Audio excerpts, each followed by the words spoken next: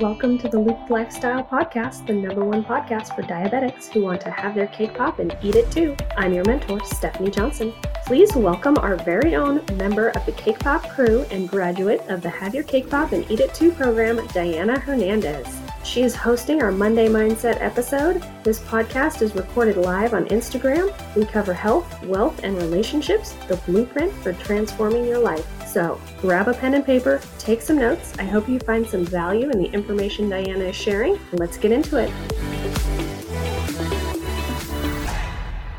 Hi everyone, and welcome back to Monday Mindset. For those who are new to today's episode, welcome. For those who've joined me in the past, welcome back. My name is Diana, and I'm working with Stephanie Johnson in her program, Loop Lifestyle. If you want to learn more about her program, you can follow Stephanie on Instagram at the_cranky_pinky, or on Facebook using that same name. I'll also tag her in the comments. So in honor of November, happy November 1st, everyone. November is actually National Diabetes Month. So I'm going to be talking about that. As I've shared before, I was diagnosed with diabetes type 2 in 2010, which was the summer before my junior year in college. So I was 20 when I was diagnosed. For those of you who, just to kind of do a little bit of education, diabetes type 2 is that your body or pancreas, your pancreas is still making some insulin, but it's just not enough insulin to cover what you're eating, basically. So the carbs or the amount of sugars that you're eating. So generally when somebody, a regular person, a non-diabetic, when they eat, their pancreas will provide you with enough insulin to kind of cover what you're eating. And so you'll see a curve or an increase in your blood sugar, but you'll automatically go right back down. With type 2, sometimes your body is not producing enough insulin, so you'll still get a rise in your sugar and it'll be a little bit harder to kind of come back down. There's a lot of people who are able to manage their type 2 with just better eating habits and or losing weight. When I was diagnosed, I was at a good weight. I think 120, 125. So I was not overweight. I was 20 years old. So I was also very young to be diagnosed with type 2, because generally type 2s you're diagnosed when you're 40 and above, sometimes 50 and above. So it's really weird that I got diagnosed so young. But then I learned that I had a very strong family history of diabetes in my family of type 2. So a contributing factor. So anyway, I was actually re-diagnosed in December of 2019. So coming up on, I can't do math, 19, 20, 2 years. Kind of next month, December, will be 2 years that I've been diagnosed as a type 1. When you're diagnosed as a type 1 is that your pancreas is either making very little insulin or no insulin at all, which means that you need to give yourself insulin to cover what you're eating. In regards to being diagnosed, from the very first day of my diagnosis, I've had many ups and downs, and more downs and ups. But in the recent year, I want to say more ups and downs, which is kind of cool. I've cried, I've been happy, I've been frustrated, I've been annoyed, I've been depressed, I've been angry,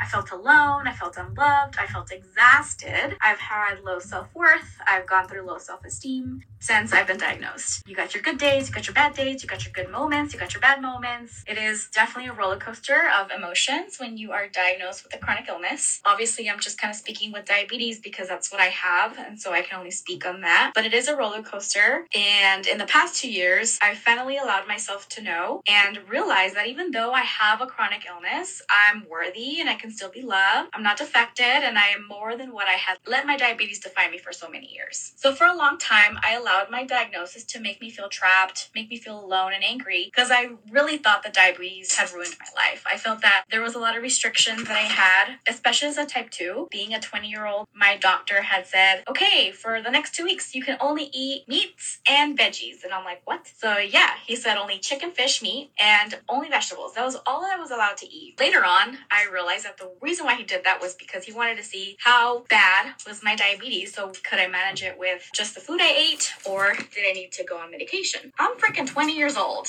Do you think, really, come on, I did it for the 2 weeks, okay? But I went back to college, and when I was in college, I had the luxury of living on campus. I had the luxury of having access to a 24/7 freaking diner or dining room. So what do they serve at the dining rooms? Granted, there could have been better choices, but I'm 20. I'm going for that pizza. I'm going for those French fries. I'm going for those burritos. I'm not going for the salads and veggies. Anyway, so yes, I felt like I was so restricted. I felt like I couldn't do anything. I had to take medications. I had to just kind of take extra steps that other people who were not diabetic didn't really need to think about. When I became a type 1, I felt like it was a little better. Not to say that it's a better diagnosis because there's no such thing, but I finally felt like I was diagnosed with the right illness, because as a type 2, granted, when I did eat, when I made better choices, my sugars were a little better, but it wasn't good enough. And it wasn't that it wasn't good enough for me, it just wasn't good enough for my doctor. He kept saying that I wasn't doing the right things. He kept kind of just berating me, kind of just getting mad at me every time I went to the doctor. And it's like, when you go to the doctor, you don't want that, right? You want to feel supported and you want to feel validated. It wasn't a good feeling having to go to the doctor and kind of getting those kind of like speeches. So I tried not really going, and I didn't go for a long time. So when I was finally diagnosed with type 1, my sugar control was a little better, because then I had a whole new doctor. She had said that I was probably never fully a type 2. I was probably just a type 1.5. But back in 2010, when I was diagnosed, 1.5 didn't exist. It was either just type 2 or type 1. And I met the criteria for type 2 a bit more than type 1. So for many years, I went without what my body needed, which was insulin. So when I was finally diagnosed with type 1, I finally felt like I was giving my body what it needed. So, throughout my years, the last thing that I wanted to do was for diabetes to define me, right? I didn't want it to be the only thing that identified me. And having diabetes felt like there was no room for anything else. I was just the diabetic. And I was consumed by it. And it's such a very negative way, too. I hated myself for it, but felt like I couldn't really get away from being a diabetic, even when I tried, As a type 1, my experience has been a bit more positive. I think once I accepted that I had a chronic illness, and once I accepted that I had type 1 diabetes, I really started going on Instagram and look for other community people who had type 1. So if you look through my Instagram, a lot of people that I follow are type 1 diabetics. And honestly, I've learned a lot. I don't talk to them personally. I just go on their stories and look at their posts. But I've been able to just been able to realize that I'm not the only one going through the struggle of trying to imitate a pancreas. I feel happy and proud now that I've been able to kind of overcome all of those negative thoughts and emotions that I had regarding my chronic illness. And some of those thoughts and feelings still do creep in. At the end of the day, I'm still human. I think I would bolus, which means that I gave myself insulin enough to cover what I ate, because I carb counted correctly, and then I'll check my blood sugar an hour and a half later and it's in the 300s, and I'm like, WTF. I gave myself the correct insulin. I know I carb counted correctly. Why is my sugars in the 300s? So I sometimes see or feel those kind of thoughts and emotions kind of come back, but I'm able to kind of just remind myself to not let them fester and to not let them stay for too long. And I just try to remind myself of everything that I've been through and all the work that I've done to get to where I am today. Your A1C, you get tested every 3 months. So I do have to take labs every 3 months to get my A1C, which is, it basically just kind of tests test your blood to see what your sugars have been, to kind of give you an average number. So to be diagnosed as a type 2, I believe your A1C has to be a 6.5 and over. And if you're borderline, you're like in the 5.5, 6.0. As a type 1, because, I'm wanting to get pregnant, maybe in the next year or so, my endocrinologist wants my A1C to be at a 6.5. To give you guys context, when I was first diagnosed, I was at a 13.5, which is very high. Even my own doctor said, wow, this is the highest I've ever seen. And I was like, oh, great, thanks. I am currently at a 7.5. No, I think so. 7.5 or 8.0. I'm pretty sure it's 7.5. I am taking labs again in a couple of weeks, so we'll see how it goes there. But so again, it's not where I want to be, but I know that I'm getting better at managing my chronic illness and managing the roller coaster that comes with it. It's tough though. I mean, imagine, like I said, having to replicate a freaking organ, right? Like, I'm not a huge believer in God and everything. I do believe in him, and I know that there is a higher power, but he made us, let's just say, right? And I don't mean to offend anybody, but in my eyes, God made us. He made our hearts, our lungs, everything, right? And here I am trying to recreate or, replicate what a God-made organ does? The pancreas. So my insulin pump, which I showed earlier and show it again. My insulin pump, this is my pancreas.